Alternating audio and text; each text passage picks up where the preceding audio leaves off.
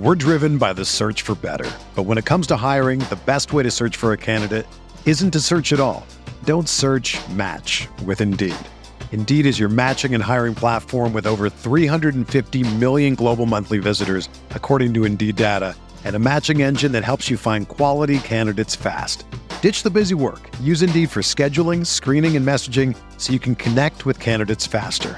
Leveraging over 140 million qualifications and preferences every day, Indeed's matching engine is constantly learning from your preferences, so the more you use Indeed, the better it gets. Join more than 3.5 million businesses worldwide that use Indeed to hire great talent fast. And listeners of this show will get a $75 sponsored job credit to get your jobs more visibility at Indeed.com/Blue Wire. Just go to Indeed.com/Blue Wire right now and support our show by saying that you heard about Indeed on this podcast. That's Indeed.com/Blue Wire. Terms and conditions apply. Need to hire? You need Indeed.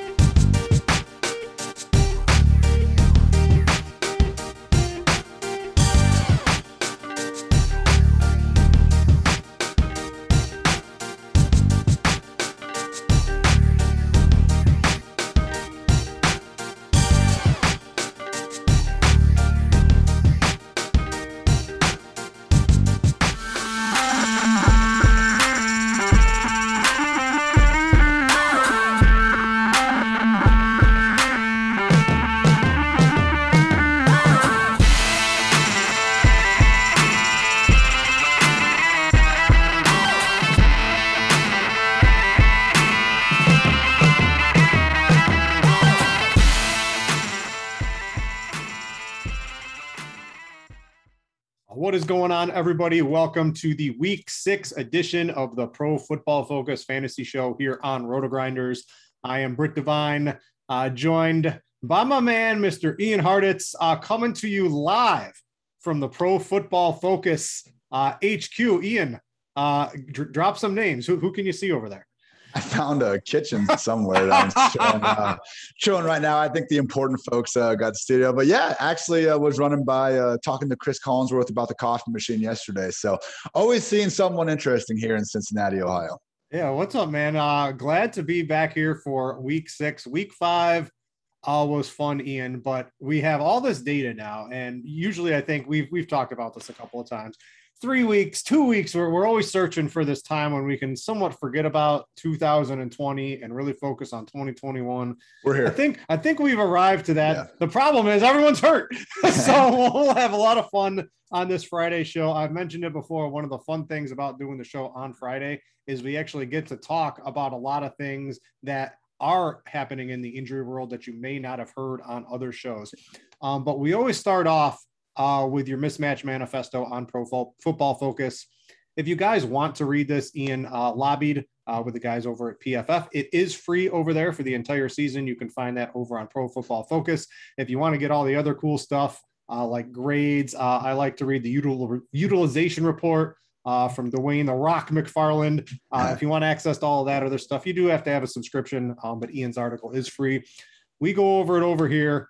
Ian, let's pretend some people are new to this show, either on YouTube or on the RotoGrinders podcast feed. Explain to the people what you do, and let's jump into Week 6, man. Real simple. And if you follow me on Twitter and you see, the conditionally formatted blue and red charts I send out every week, that's where the article gets all the information from. So basically, when we talk about mismatches, it's always been something, regardless of what company you work for, what stat you're looking at. It's the offense ranks X in this and the defense ranks Y in this. So basically, to remove the two-way street, I just combined the metrics so we can get these clean, conditionally formatted columns to help tell us, hey, here's where the mismatches could potentially be. As always, we got to add some context, though. That's where the article comes in. That's where Britt and I come in. So starting things off with the explosive plays, this week we really see one quarterback stand tall among the others in terms of expecting the ball out. That is Joe Burrow against a Lions secondary that just really hasn't been able to slow down anyone this year. So Burrow, we have started to see the pass play rate move up a little bit in neutral situation. That was the only problem in the early part of the year, man. Before Burrow got hurt last year, he was number one in dropbacks among everybody. I'm not saying he's getting all the way back there, but at least in this matchup with the efficiency we're expecting him to have, might not need 40 dropbacks to have a big day at the office. We also see Matthew Stafford, Kyler Murray, even Carson Wentz set up well enough as well. Maybe some guys that could be in trouble. Justin Fields easily standing out as the worst. I mean, until this Chicago offense gives us anything, I think the only guy we can really trust at this point is Khalil Herbert, just because of all the injuries that have happened there. I'm sure we'll talk about him a little bit in the running back section. Also have Teddy Bridgewater and Baker Mayfield not looking great as well. All right, let's keep scrolling down your article. Again, if you guys want to check this out and read it for your own, you can do that without a PFF subscription. Let's talk about pace. One of the most important things, plays per game, really factors into projection sets and fantasy points that you can, targets, all that sort of fun stuff. One of the most important things in DFS when setting your lineups. It looks like we had one of the fastest projected paces. That was in last night's Tampa Bay at Philadelphia. What do we got on the Sunday slate? And I also want to note, things are a little different this week with the buys kicking in, and we still have London games. We've gone from 13 or 14 games on the main slate down to 10. So the ownership itself is going to get a little bit congested as we work through the plays later. And we're also going to get all sorts of wind tweets on a Sunday morning from all of our weather experts, all of our meteorologists out there in the industry, because Cleveland is looking like around 20 miles per hour. I pointed this out on Twitter, and someone said that I had what I said was dangerous for saying it was going to be a wind week because it wasn't over 20 miles per hour. And I said, what are you talking about? I am seeing 20. Oh, they were seeing 19. So my bad, people. But just realize that it is wind, not precipitation we care about. And the Cleveland game will be impacted by that. But back to pace, Rams Giants is really the only other game standing out in terms of really a fast-paced matchup. There's some relative to this week, but in terms of just on the year as a whole, Rams Giants is the only game I think that we should expect a little bit more, play volume to happen to both sides, which, hey, with the Giants, man, we got Tony, we got returning Sterling Shepard, we got Devontae Booker expecting to see some snaps. I do think most people will be attacking the Rams side of the ball, but there are some reasonable bring back options, especially with Daniel Jones trending towards being able to play some of the slower paced games, Bengals and Lions, as well as the Texans and Colts. So, I still think in these games, there are some options, but when you see this slow of projected game pace, and particularly in like the Bengals case, as tempting as it might be for, Burrow, Chase, Boyd, whoever you want to do there, I am worried with Joe Mixon expected to have his usual workload back, just how many times Burrow will be asked to drop back in 60 minutes. Yeah, speaking of Joe Mixon, it looks like he popped up as a limited on the practice report, but we did get a beat writer a little while ago, right before the show, say he expects him to get his full workload. And I think Mixon, I got him down as one of my favorite tournament running backs this week, because I don't think anyone's going to use him, because it has turned into running back chalk week, in my opinion, with that Nick Chubb. And then we're all going to be playing Mr. Kareem Hunt, I think. Yeah, I'm seeing it right now via NBC Sports Edge, formerly known as Roto-World, that Mixon listed as questionable, but is firmly expected to play. And Bengals coach Zach Taylor said Mixon will play, and they're listing him as questionable because why the hell not, I guess, right? Yeah, let's keep scrolling down your article here. Let's talk about pressure rate. Maybe it'll help get your quarterback rattled. Maybe you might want to avoid him, or maybe we can find something here to help out the defensive selections, because those are always playing Russian roulette with defense. What do we got here, both positive and negative?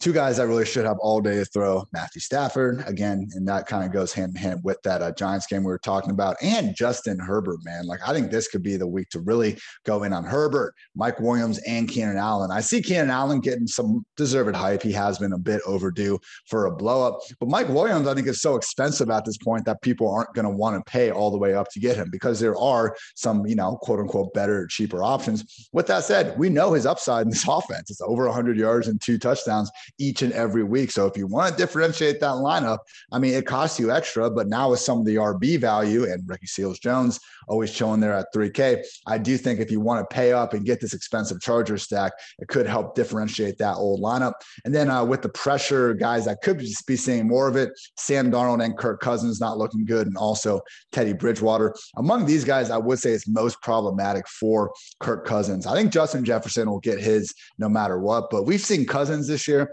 has the fourth largest drop-off in yards per attempt when kept clean versus when he's under pressure. So that's why him, and I think Tannehill is another guy kind of like this. I mean, they look great when they have all day to throw and they can really just survey the whole field from the pocket. Once you can get them off that spot, though, totally different quarterback. I'm not a Titans believer this week. We'll talk about that in an upcoming segment as well. Continuing some of the topics in the mismatch manifesto, yards before contact. This is running back, offensive line, something we can maybe glean into that. What are a couple good matchups? What are a couple bad matchups? Chiefs and Ravens really standing out as having the top two run game matchups. And hey, again, with all these backup guys and Kareem Hunt surging ahead, going to guys like Latavius Murray and Darrell Williams might actually be a way to still get starters, guys that should be seeing probably somewhere close to 15 combined carries and targets at a little bit of a reduced ownership cost. So the Latavius angle, I think, is especially interesting because we saw the Chargers play the Browns, a complete run-first offense last week, and really not change their entire philosophy of, hey, like run the ball all you want. Who else likes to do that? The Baltimore Ravens. So I do think Lamar and to a lesser extent, Latavius Murray could have some big rushing lanes this week, just from a schematic point of view. And then guys that shouldn't really be seeing too many open lanes. Houston Texans, good. We don't want to worry about them anyway in fantasy land.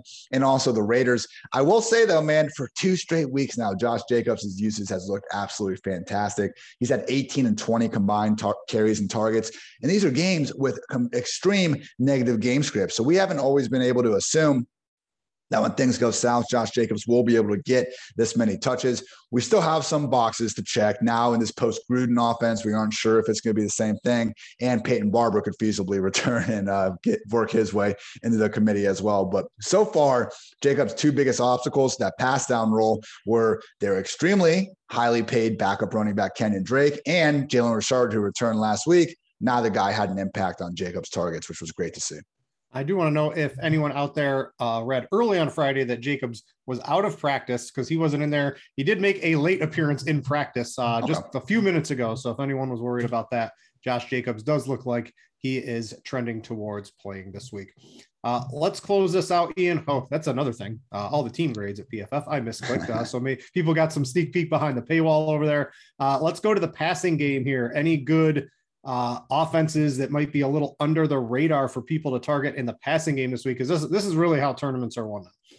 Echoing the Rams and kind of Bengals having a good matchup that we've seen on some of these other stats. But the other kind of two, the Chargers against the Ravens defense, that I still think people are giving this Ravens secondary like a little more credit. They were arguably the best secondary in the league for the better part of the past 3 years. But you take away Peters, you take away Jimmy Smith. That's why Carson Wentz just threw for 400 yards on these guys. They're coming off a short week. Again, I really love the idea of looking away from probably a pretty chalky Austin Eckler, and even including him since he's so involved in that passing game, but really just honing in on this Chargers offense this week. And then also we are seeing the Houston Texans pop up a little bit. I don't think Davis Mills is going to throw for 300 plus and 3 touchdowns every week, but at a minimum in this post-Tyrod offense, however much longer that's going to persist, I think we have enough of a decent enough, I should say, quarterback under center. So Brandon Cooks could be in a pretty nice bounce back spot here.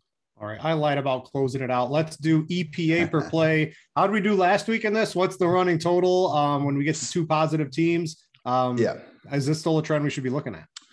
It's doing well. Like anything, use it as part of the puzzle, not the entire thing. But yeah, so when you pick the team as the underdog, but they're expected to have the better offensive matchup against the spread, it's been 6-4-1. Straight up though, and obviously we're getting the extra points on the money line there, it has been 6-5. So this week's group, we got the Panthers sitting as a 1-point underdog. I'm not sure if that's going to move anymore with the McCaffrey news, Probably shouldn't, but these things happen from time to time.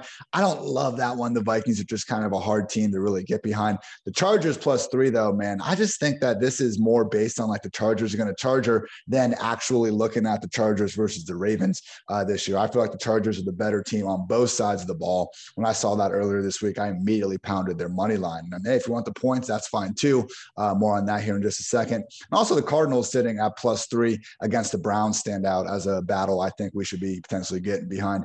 Baker versus Kyler, man, I think it leans pretty damn favorably in Kyler's favor. And just looking at, this Browns defense, yeah, they're great. We saw that against, Justin Fields and company. But then we also saw last week against the Chargers, not exactly the sort of shutdown unit that can just take a really good offense out of the picture. So if it becomes a shootout between the Cardinals and the Browns, and yeah, we got the win to worry about. But no, Nick Chubb could also impact, hey, if any running backs are going to make any sort of impact, it could be guys like Chubb and McCaffrey. And I think the Cardinals getting 3 while being the better overall team is an interesting situation I'm interested in. Also the Seahawks, but obviously with the change from Russ to Geno, that's something I'm staying away from. Yeah, you got the two teams. I always like to bet a couple live dogs. We're going to get into the betting stuff in just a second. They didn't make my list, but the Cardinals and Chargers are definitely the two live dogs of the week if you're trying to bet that. All right, that's going to do it for the recap of the Mismatch Manifesto. Again, if you want to read that over on Pro Football Focus, it is free each and every week. Thanks to Ian battling it out with the suits over at PFF. And then if you want any of the other cool stuff over there, like the grades or to read Dwayne's context matters. Yes. The sheet he does there, that is one of the top-notch things. I read that every week along with everything else you get over at PFF if you're interested. All right, let's jump into some of the sports betting stuff because Ian, after a horrific start, I have been pounding it to the books over the past couple of weeks and have clawed my way back into a positive season here. I'm looking to keep it rolling here. I'm playing the favorites this week. I mentioned if you want to play the dogs, the Chargers, Cardinals, you can take the money line on them. I think they almost should be favorites. The Cardinals, maybe a little worrisome. You get Kyler Murray with the dinged wing, and he doesn't start running, and it just affects the offense a little bit, maybe a little bit worrisome, but I still think they're the better team for sure. But I'm playing the favorites. The first one for me is the Packers is 5.5 against the Bears. Now, I got you with the Bears last week against the Raiders because I didn't believe in the Raiders. Well, guess what? Ian, this week I don't believe in the Bears. So the Packers are just a better team. I know the Packers are dealing with a lot of injuries here, but this Bears offense is atrocious. They don't want to do anything with it. They want to run the ball like 30, 40 times a game. With Khalil Herbert, I don't know if that's really going to work against the Packers. Now it might because the Packers stink against the run. Yeah. But newsflash, Aaron Rodgers is going to put up points against the Chicago Bears. And when you're down 10 and you're trying to run, it's just really not going to work too well unless they unleash Justin Fields and Allen Robinson is somehow getting 15 targets a game like he was last year instead of getting whatever low amount he's this year. I think the Packers cover that 5.5 pretty easily. The strangest line of the week to me is the Cowboys because I bet this at 4 on Monday. I get to the book early. I think this is going to be like 6 by the time the Sunday comes around, and it's gone the other way against me. It's at 3.5 right now. I still think this is one of the best lines of the week. I don't know how the Patriots score enough points to really compete with this high-powered Cowboys offense. And then when the Cowboys get up, they just grind the game away, right? With Zeke and Pollard, and their offense is so good. I just don't know how the Patriots keep pace with them in this game. They're going to need multiple turnover advantage or some really fluky plays, I think, to be able to keep pace with that Cowboys offense. So I got that one as well. And then the other one, here's one that worked for me. I got the Bills -4 on Monday. It's now -5.5 against the Titans. This is just pretty easy. The Titans defense is absolutely atrocious. And the Bills offense, newsflash, is really good. So this doesn't really take a lot of sensing what's happening here. I think they're going to be able to get after Tannehill. I think Tannehill, even though he's got Julio Jones and A.J. Brown back, I don't know. This isn't going to be the Derrick Henry game. Now, of course, we don't get to use them on the main slate, but in showdowns and things like that, maybe it'll work out. But I just think the Bills are the far superior team, and it's 5.5. That's a decent amount to lay, but I think they win this game by a touchdown pretty easily. And then to reiterate, Chargers, Cardinals as live dogs, if you like those sort of things. That's where I stand, Ian. What are you looking at the books this week? Well, I haven't been on quite as big of a tear as you, but I also dug a bigger hole to start the year. So slowly but surely, coming off the 2-1 week, we are at 5-10. Don't let them get hot, people. Right now, I have a money line parlay going on. We got the first one down. Bucks, Bengals, Cowboys, Bills. If you wanted to roll the Bengals over the Lions, the Cowboys and the Bills to complete that, you could still get pretty solid odds there. I'm with you on the Cowboys against the Patriots, and I'm fine taking that -3, -3.5, whatever. I just think this Patriots team, like, they're getting too big of a bump for playing the Buccaneers pretty competitively in a primetime game. If you just look at game. It was a weird game. I think if they played 10 times, like, that might be the closest that game ends up being. If you just look at them this year, they lose to the Dolphins in week 1. They beat Zach Wilson, and they end up beating Davis Mills in a game that was entirely too close. So, maybe their O-lines could be a little bit healthier this week, but I just don't know, even with a healthy O-line, what the ceiling on this offense is. Mac Jones so far is like the single worst deep ball passer in the game. And Trayvon Diggs is a game time decision. I can see a path to the Patriots not being blown the hell out, but either way, I think 3, even 3.5 is just far too low on this. I talked about the Chargers again. I'm in on the money line there. I just think they're better than the Ravens each and every way around. And you can say, oh, we gotta go from West Coast to, all the way out in Baltimore. Baltimore's also coming off the short week in that Monday night game that went into overtime. You could make the, coming off a big emotional win storyline if you wanted to as well. And then finally, I think the Giants at +9 just seems a bit extreme, man. They're home. We do have the LA going all the way to New York storyline going there. And, the Rams, after they got that Buccaneers win, it was like, whoa, like, we might be looking at the best overall team in football here, potentially. Not so much over the last 2 weeks. Disappointing loss to the Cardinals. And then even in that Seattle game, like, it was way too close with Russ barely playing in the second half, I think, for comfort there. So Giants, we got Daniel Jones coming back, who's been playing great this year. Like, it sucks he got concussed immediately against the Cowboys, but if you take that one out of the picture, I think the Giants are a good enough team to at least keep this one within a touchdown. I certainly think the Rams will win, but I think the Giants at home as 9 points, that's just too high for me. Yeah, a couple others. You mentioned the Rams almost, not really beating the Seahawks are really garbage, and I don't really like the Steelers, but I think they're going to win pretty handily against Seattle this week. And the Chiefs, with all, like, Washington is just falling apart at the seams on Friday's practice. You got McLaurin with a hamstring injury. That sounds pretty not great for his ability to play on Sunday if he shows up on the Friday practice with that. You've got Antonio Gibson still dealing with a shin. If Ricky Seals-Jones is the number one target, I don't know if they're going to be able to keep pace against Patrick Mahomes this week. So I do like the Chiefs I think it was at 6.5, and maybe it's moved with all that news. But I do like the Chiefs as well here. I just like the favorites quite a bit this week. I think they all cover pretty easily. All right, before we get into some DFS position chatter, I need to tell you guys about Jock Market. Stop throwing your money away and check out Jock Market. It's the app where daily fantasy becomes a stock exchange. Buy and sell shares of players in real time for real money. Download now for a 100% deposit match up to $50 using promo code GRINDERS. And get this, if you happen to lose money in your first market on Jock Market, they will cover your expenses up to $100 on your first play. So what you would do with that, I've played this a couple of times too. It's fun. Deposit your 50, use promo code GRINDERS, you get the $100. Try to take a couple of long shots, because if you lose that 100 and you're a first-time customer or player, they will cover your losses, and you could turn 100 into 500, 600 pretty easily on Jock Market if you pick the right players. It's a fun little game. Go check it out and use promo code GRINDERS.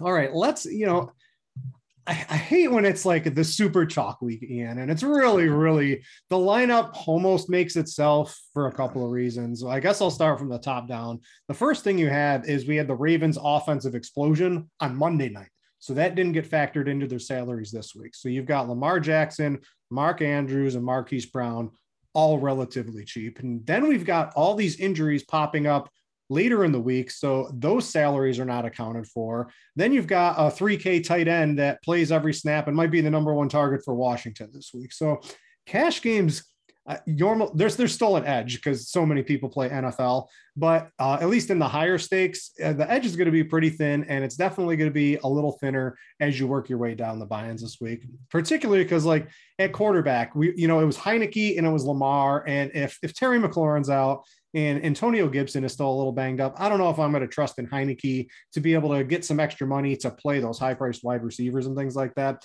So it just really looks like Lamar Jackson in cash week. He's too cheap on all the sites. He had the big blow-up game. I know the Chargers, they really limit those deep plays, that is the Lamar Jackson game plan when he throws the ball. It's chuck it deep to Marquise Brown, hit a couple big plays to Mark Andrews, but I still think they're going to find a way to get it done. I don't know about Latavius Murray because he looks like total garbage. Maybe we can talk about that a little bit more. But Lamar Jackson, he's going to get his rushing. The floor's so high, the ceiling's even higher. Maybe the ceiling game might not be there against this Chargers defense, but that floor is going to be there. Sort of like Jalen Hurts. Come hell or high water, Lamar Jackson's going to get there. He's just too cheap given his recent performances.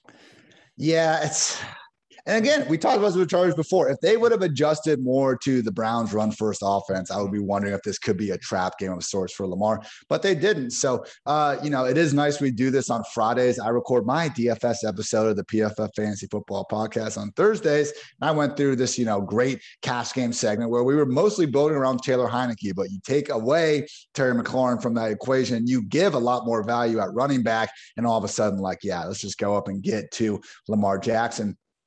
I guess the question after that, though, is who do we want to exactly stack him with? Do we just want to go naked with it? Or Hollywood Brown, I think, is more than affordable at 5,900. And even Mark Andrews, man, I know it's Kelsey or RSJ week, but the fact that Mark Andrews is only sitting there at 5,200 on DraftKings, the Chargers, I think they used Derwin James differently this year. He was such a great tight end stopper his first year. And Brandon Staley said it, he plays 5 different positions for them. So this isn't a slight on Derwin James, it's just a reality. They've been the league's worst defense in fantasy points per game allowed to tight ends so far this year. So Andrews, Hollywood, Lamar, I'm not saying you need to stack all them together, but they're certainly all getting that Monday night discount as you brought it up. With the GPP side of things, I think that's where our conversation will be a little more interesting this week. Again, love the idea of going with Justin Herbert, getting Keenan Allen, hopefully Mike Williams. The guy hasn't been able to practice all week. I've got the impression that it just seems to be more rest than anything, but we'll see what the final injury designation says. If Mike is out, I would say my favorite QB 2 wide receiver tournament stack. How about a little Sam Darnold, DJ Moore, and Robbie Anderson? I've been calling for that squeaky wheel Robbie spot for the last 2 weeks now. Haven't gotten the production yet, but he does have, I believe, 18 or 19 targets combined during that stretch. Once again, Christian McCaffrey is going to be sidelined. I think Chuba will get a lot of rightful ownership enhancement because of that. So maybe going away to this passing game that, let's face it, as long as they can just give Darnold some semblance of time in that pocket, not a guarantee. We talked about the pressure issues before, but I think anybody, particularly receivers as good as DJ Moore and Robbie Anderson, can torch Patrick Peterson and Bashaud Breeland. News alert, bing, bing, whatever noise you want to make. Mike Williams not at practice on Friday. So he has 3 straight did not practice. That just happened a couple of minutes ago. So during the portion open to the media, he was not there. We'll have to see if he suits up. If Mike Williams isn't in there. Now he's expensive. So I think a lot of people were going to play Herbert to Eckler to Keenan Allen and maybe mix in the tight ends because Williams is just super expensive. If he's out, does that change your thought on the stack at all? Or are we just kind of sort of rotating in Keenan Allen, Austin Eckler types? It gives us the potential to go all the way down to Jalen Guyton and Josh Palmer if we want to get real funky with it. But yeah, I think more than anything, it's just Eckler and Keenan become guys that we might want to just really try to squeeze in to the cash game spot. We'll see, man. I feel like the Chargers in the past have done this with Keenan and guys. For other teams, a full week of DMP is yeah, this guy's not playing before, but I could see a scenario with the Chargers where it happens. Justin Jefferson, Adam Thielen didn't practice all week, and they're not even listed on the injury report. So not good. I wish he would have been out there. Let's see what the final designation says. All right. And then my Hail Mary, I guess, in tournaments this week is going to be Carson Wentz. He's at home in a dome against the Houston Texans. I don't know if I really need to get much more in depth than that. Now, it didn't really work out for the Patriots last week, but once has a little, he's sneaky. He'll get a little rushing yards. If they get down on the 1 or the 2, what are they doing now giving Jonathan Taylor 80% of the work? And they're still mixing in Marlon Mack way too much. But JT is going to get some ownership, but Wentz in the passing game. And the thing I like about Wentz is if T.Y. Hilton doesn't play, it's very easy. I think you just play Wentz with Michael Pittman. And I think you can stack him with either Hines or Jonathan Taylor pretty easily. And you run it back with Brandon Cooks or pick a irrelevant Texans wide receiver that had a good game last week and really pray. But the stack really does seem to make itself.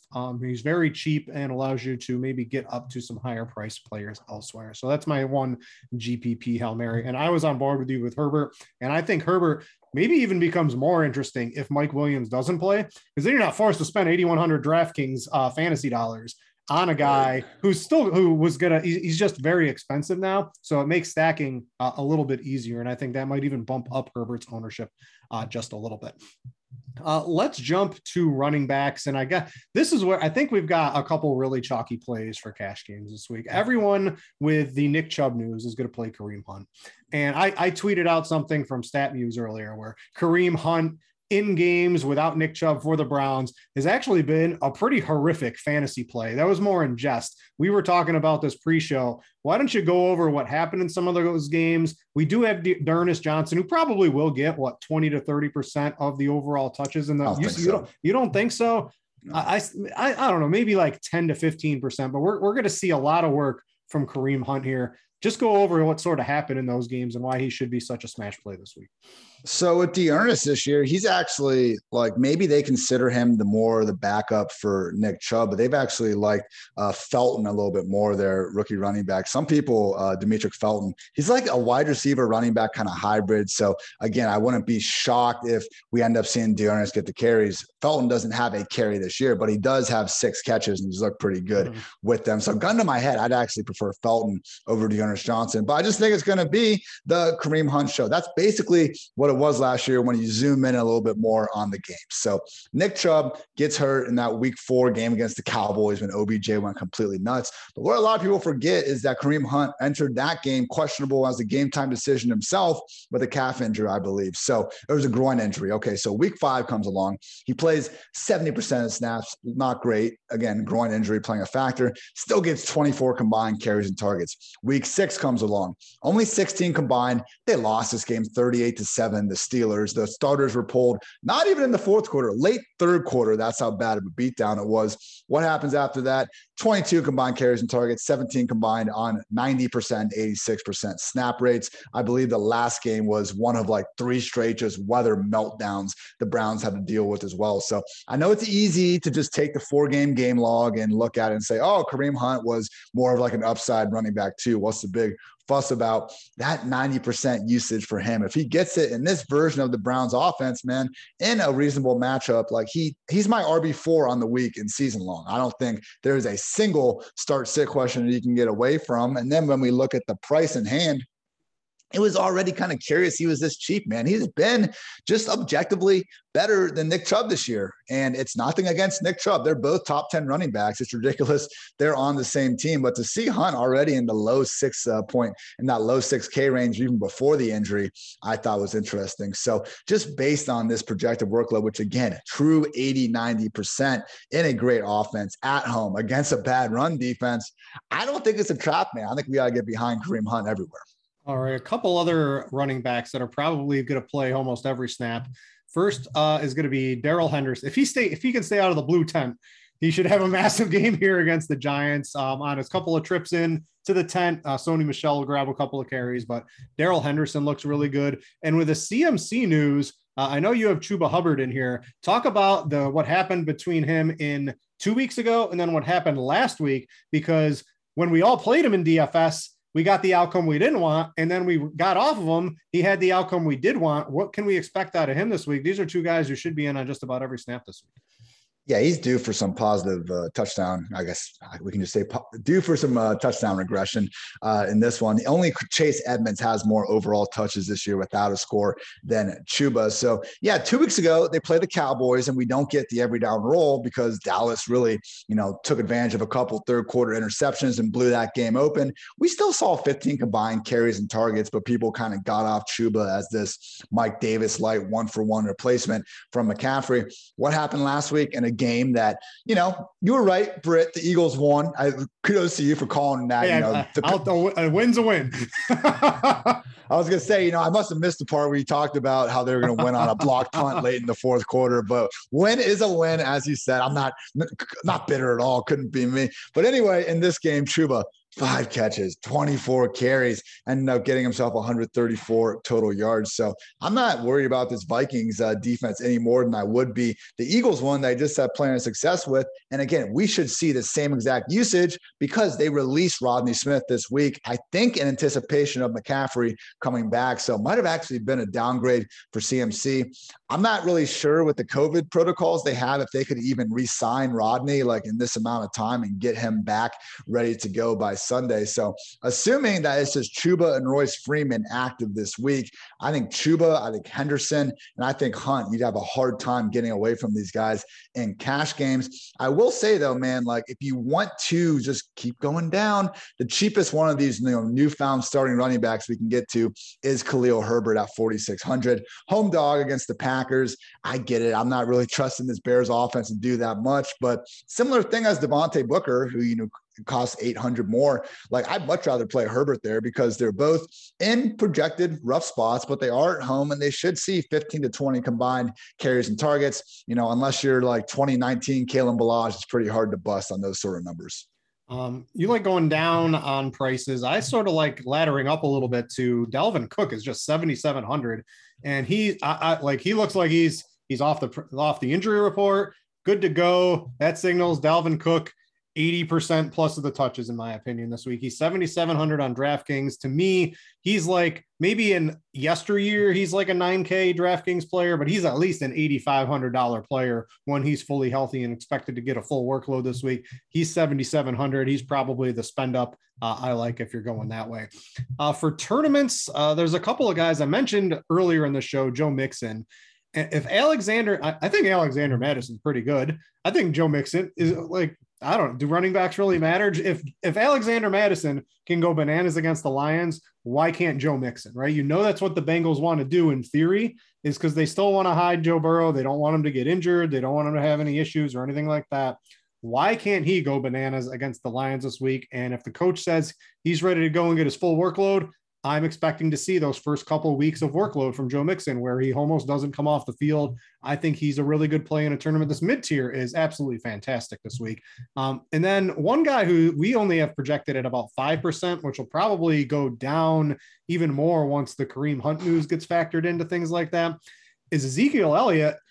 Dude, the Cowboys, I've mentioned this 3 or 4 times in the show this year. They want to run the ball, and they want to run the ball with Zeke once they have a lead. And I think they're going to be able to pound on the Patriots, put up a ton of points. They've got the number 1 run blocking unit in all of PFF grades, at least on the team grades. They want to run. He's in line for 20 plus touches, in my opinion. No one's going to be using him. Easy 100 yards, 2 touchdowns is certainly on the possibilities of things he can do. And if no one's going to be using him, I like Zeke in tournaments. Just if everyone's going to be playing Hunt's going to be probably the highest owned player we've seen this season in large field tournaments when you factor in things like the bye week and then just the performance he should have. But if you can sort of switch it up a little bit somewhere in tournaments to a couple of these other mid tiers, or get Dalvin, or play one of those cheapies, you got Darrell Williams in there as well. Like you can make some fun rosters this week in tournaments. So just you don't have to pound in the ultra high on running backs. Don't be afraid to mix it up. I think you're on Mixon too. You got a couple other fun names as well. Yeah, but no, I think the process that you're going through is exactly right. And it's what I'm sticking to with these guys. We have Hunt, we have Henderson, like even Swift, I think is going to be fetching a good amount of ownership here. So yeah, go up to Mixon. Don't be afraid to go down to Josh Jacobs. It's not the most ideal matchup in Denver, but like, what do we see with running backs, man? If you can get 15 to 20 touches per game, you can find your way into the end zone once or twice and clear that century mark. So matchups, while important, when we can get this big of an edge off the chalk in tournaments, I do think it's worth looking at. And also what we see in the pressure rate stuff, like Teddy Bridgewater could be in for a long afternoon. I like the idea of stacking Jacobs with that Raiders defense. And then with Chuba sitting there at 5,900, I think you can go down to Latavius potentially. Like, again, he still is the number 1 back, but they were in a big hole against the Colts and they had to throw the hell out of the ball. I got a real galaxy brain one for you though here, Britt. J.D. McKissic all the way down at 4,800. Gibson is listed as questionable. I'm expecting him to play, but like, this idea that these scat backs don't have upside, I don't really think is true. If you look at McKissic's finishes this year, week 1, RB 77, week 2, RB 7, week 3, RB 46, week 4, RB 14, week 5, RB 68.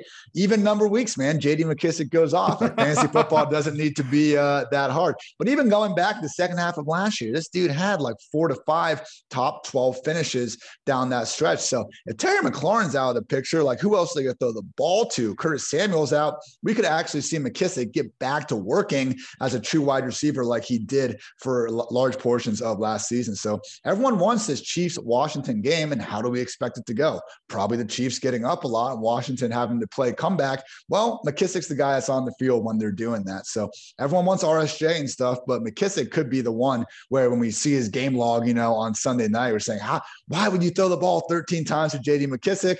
Could be one of those kind of weeks. I know a lot of you guys out there listen to this or, on the Roto Grinders podcast feed or watch it on demand later.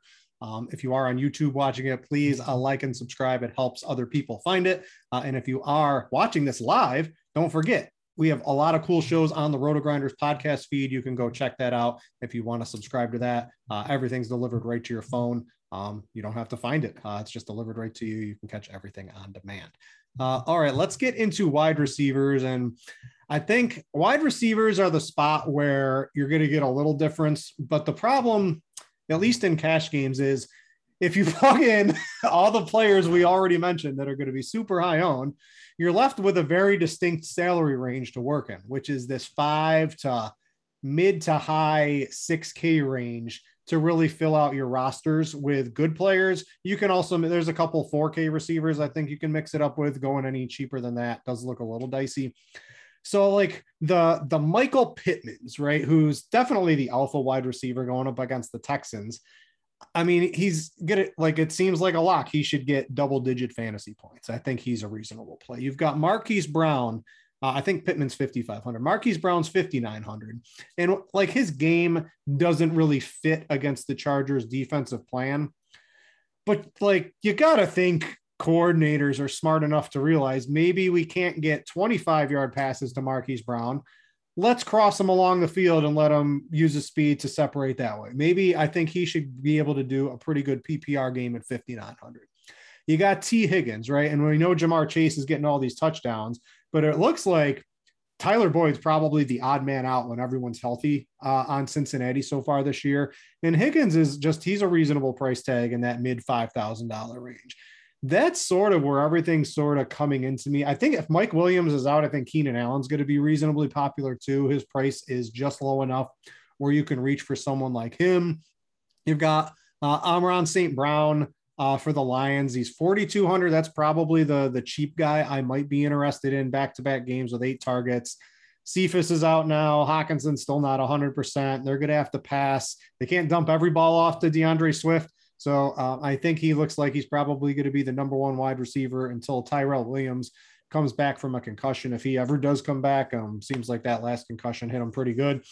But I'm just finding myself, Ian, just like when you plug in all the other chalk plays, this is the tier I'm really focusing in on wide receivers this week. You got Brandon Cooks. There's a couple other guys, Jacoby Myers, but I don't know. I want a guy who can get a touchdown, so he doesn't really make my list. I don't know. This is just where I'm sort of landing this week. Yeah, man, it is that range. You can go down. You mentioned Amon-Ra St. Brown. I even think Rondale Moore is someone we could put in cash lineups just so we can feel pretty good about. I was hoping that this 4 wide receiver offense was going to become the full-time thing, but with the Zach Ertz trade, probably won't be more than this week. But if anything, like them bringing in Ertz, who is not playing in this, he's not playing 2 games in 1 week. You're not allowed to do that. Without that, like they should lean on 4 wide receiver sets. They already do them more than anyone else in the league. The thing is, the most frequently used 4 wide receiver set offense still only does it in like 20-25% of their snaps. So we have Rondale getting more rush attempts while Chase Edmonds is banged up with a shoulder injury. And last week, just in terms of pure usage, regardless of 4 wide receiver sets, he was finally starting to eat into some of Christian Kirk's reps as well. So it's just all about how you feel with it. If you want to go with Pittman, Jacoby, and maybe try to go up to Hollywood Brown, that's fine. But if you really want to try to get up more into that upper 6K range or even the 7K range, I do think going down to someone like Rondale or Amon-Ra St. Brown is probably your best bet way to do it. But yeah, I think more than anything, like Hollywood would be the one guy I want to try to get in there. 80 plus yards and or a touchdown in 12 of his last 13 games. Like he has the 2 drops and everyone's like, what if he didn't drop those balls, man? We'd be looking at like a legit top 5 receiver at this point in fantasy land. So I know he did, but it's almost like the Tannehill factor where like every time these guys have like even an average week, we're like, oh, okay, the jig's up. They're back to being the guy we thought they were. And Hollywood Brown's just been a great receiver really for almost an entire season's worth of games now. So I'm not afraid to do that and take that Monday night discount. In terms of tournaments, maybe, just maybe, DeAndre Hopkins finally gets the blow-up week. He did return to practice this time. And the bigger issue with the Cardinals, like I know their targets have been much closer than we've seen in past years, but we also just haven't seen a game yet where Kyler has had to really throw the hell out of the ball. The Vikings game was really their only close one that was somewhat back and forth, but even then the Cardinals kind of jumped out in front. We do have Kyler popping up on the injury report with a shoulder injury. As we remember last year when he was dealing with that, it did force him to run the ball much less. So I think Hopkins and Rondale as well make sense in a game where people will be a lot more into it if there wasn't that win to worry about. Also, Robbie Anderson, mentioned him before in the Sam Darnold potential stack. And one guy I think you like as well, Odell Beckham, with everyone just saying, hey, he's done. There's nothing you can do about it. I do put my phone grinder hat on every now and then while I'm chilling here at the PFF headquarters. And I went back in that Chargers game and counted no fewer than 4 times when this dude was breaking open downfield. What'd they talk about during the week? Beckham, he's like, yeah, of course I want the ball more, but happy to be winning. And Baker complimented his run blocking, which it's sad that we have to talk about OBJ's run blocking. That's what we've been reduced to. But truly, this guy is going out there like there's no divaness like going on right now. This dude is going out there doing his job, and he's their number 1 receiver, clear cut, as long as Landry remains sidelined. So it's been ugly that we haven't gotten the freaking 5 potential touchdowns or whatever it is over the past 2 weeks to come to fruition. But maybe, just maybe, as soon as everyone is fully off him, this is when it finally comes together for OBJ. Yeah, I wrote down my exact words. He's pissed enough people off to be viable this week because exactly. people used him in cash 2 weeks ago. Then he was a semi-fringe play last week, and it just hasn't worked. And that's when you want to sort of jump on these guys when their salary goes down and people are pissed off. Though if the wind wasn't there, it would make a little bit more sense. But it's even better leverage because everyone's going to Kareem Hunt this week in tournaments, so that gives you some real extreme leverage if it's Odell Beckham that happens to find the end zone for the Browns this week. A couple other ones, the Rams passing game, you mentioned it and some of your stuff from your article earlier in the show. If you play Woods or Kupp, you're, with Matt Stafford, right? You're getting extreme. I think Darrell Henderson should be one of the more chalky running backs. So you're getting some leverage off of them if they happen to be the ones that get into the end zone. And the same, Justin Jefferson just does it every single week, puts up, he could literally have a 40-point fantasy game at any point in the season for sure. If he happens to get 2 touchdowns, 10 targets and things like that. And if Dalvin Cook does become reasonably popular, you can play him. And Adam Thielen's price is cheap, and maybe he was dinged up a little bit, but he likes to catch touchdowns, and touchdowns count for fantasy points. Last I checked on DraftKings, you get a point for the catch and 6 for the touchdown. You get 2 of those, you don't need many yards to have yourself a good game. So the Vikings receivers have been a staple point of me talking about them in tournaments all season, and they just never get enough ownership. And I think you can use both of them again this week for some leverage. All right. Before we talk about tight ends and wrap up the show, I want to let you guys know about RotoGrinders Premium. We talk about ownership. If you want to get access to that, if you want to know who's going to be used, who's not going to be, we have that here. If you want to get access to Lineup HQ, you don't want to I still hand build like 20 lineups a week, Ian. It's a pain in the butt sometimes. If you just want to click a couple of buttons and you want to use Lineup HQ to do that, you can do that along with all the articles. My Millionaire Maker article, I just released the week 5 recap earlier in the week that went over the first 5 weeks, along with how ownership trends move up and down during bye week. So there's access to that, along with a lot of other things. You can get that at RotoGrinders with premium. If you want the whole package, we have that. If you just play NFL, we have access to just an NFL version as well. So make sure to check that out. All right, let's go to tight ends for cash, Ian. And like, it's just tight ends. It's horrible this week. And I know Travis Kelce's 7,000, which is, I believe, his lowest. Let's see here. It is. Yeah, he was 7,300. But dude, I don't have $7,000 for Travis Kelce because there's two better volume plays, I think, this week. And it's Mark Andrews at 5,200, who, if you're spending up, he looks really juicy because he didn't get that price bump. If the price bump was factored in, he'd probably be, I don't know, probably priced just like Darren Waller at 6,600 this week. But the one that's really eyeing me on DraftKings, whenever you can get the cheap tight end that's, gets a lot of targets, that actually is on the field, that runs routes, that gets end zone targets. This is not Evan Ingram. This is Ricky Seals-Jones. And we sort of liked Ricky Seals-Jones over Evan Ingram last week. And with all these injuries going on, possibly in Washington, with McLaren popping up on the injury report on Friday with a hamstring, that is not good. Ricky Seals-Jones might be the focal point if your boy JD McKissic doesn't come through. He's just 3K. He should be like if ownership was factored into what he's going to be owned this week, and like the Terry McLaurin injury, if he happens to sit, was factored, he'd be like a $45,000 to $5,000 tight end on DraftKings. He's 3K. And that's just what really makes the rest of your lineup look good. It's going to be a very chalky week because I basically laid out the lineup for you. That's going to be super popular over the course of the show. But that's what happens on some of the bye weeks. And it looks like RSJ is probably my preferred option. I mean, RSJ, I know he's had some past, like we've been doing this for a while, Britt.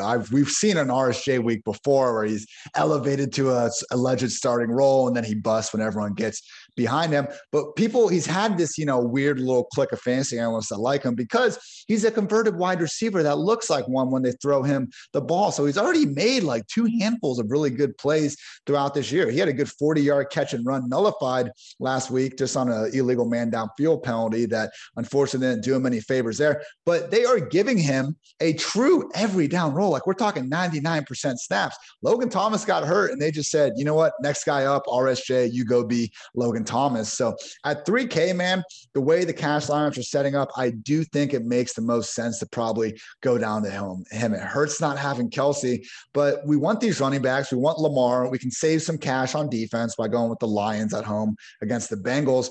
But then it's like, do you want to have this, again, group of 5K wide receivers, or we go down to one of Amon-Ra or Rondale to try to get up a little bit? Or do you want to be able to have like DJ Moore, Keenan Allen, and then one of the 5K wide receivers? Right now, I'm leaning towards trying to save money to RSJ to get up elsewhere at wideout. It gets a little more interesting in tournaments. Again, talked about Andrew being mispriced. We talked about Kelce being mispriced. And I also think Noah Fant is someone that we should be willing to go back the well with. Alberto remains on the injured reserve list with that hamstring injury.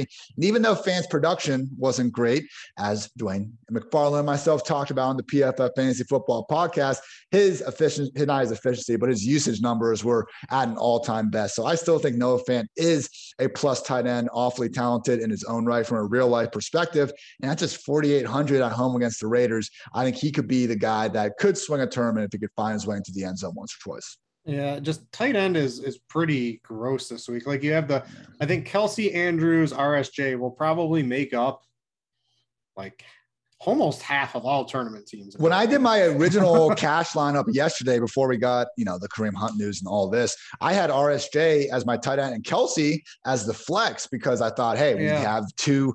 I mean, I know you don't want to do that for lack of upside, but if we can find two tight ends here that are more or less wide receivers as it is Kelce and RSJ. So I don't think we need to go that route these days with the running back options available. But hey, I think that's an option for tournaments, though. If you wanted to go Kelce and Andrews, Kelce and RSJ, like this would be the week, I think, based on all the savings we have at tight end to double it up.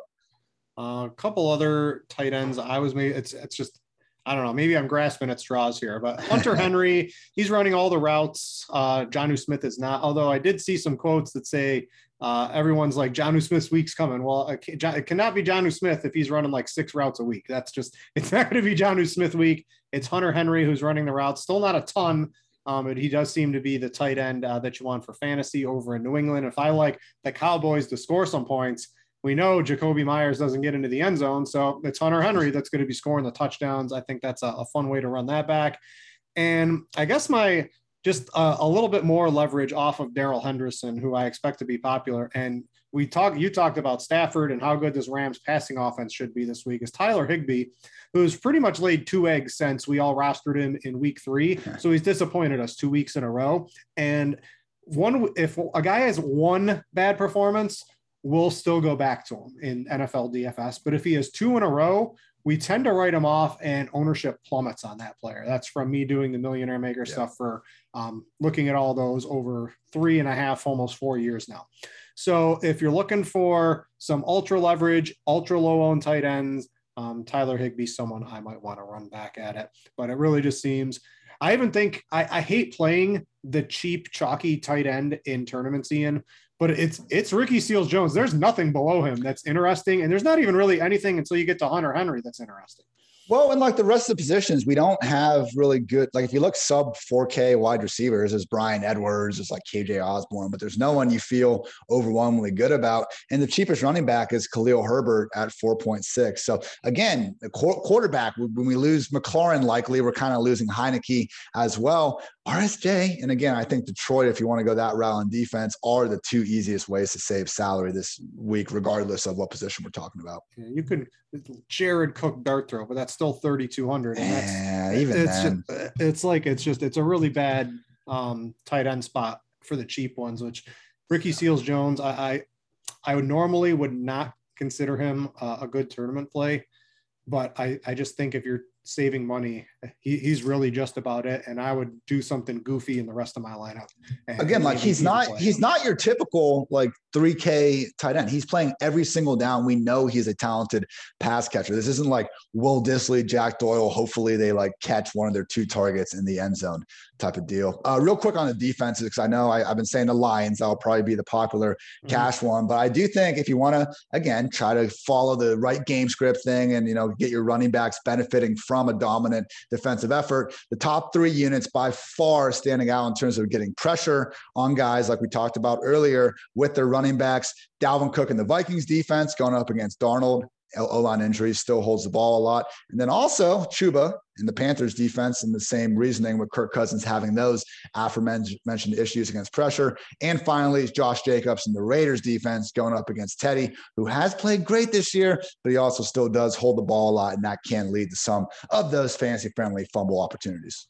All right, that's going to wrap it up for the Week 6 edition of the Pro Football Focus Show here on RotoGrinders. Again, if you want to check out Ian's article, The Mismatch Manifesto, you can go find that on Pro Football Focus under the fantasy tab. It's under the fantasy tab, right? Or is it in the general tab?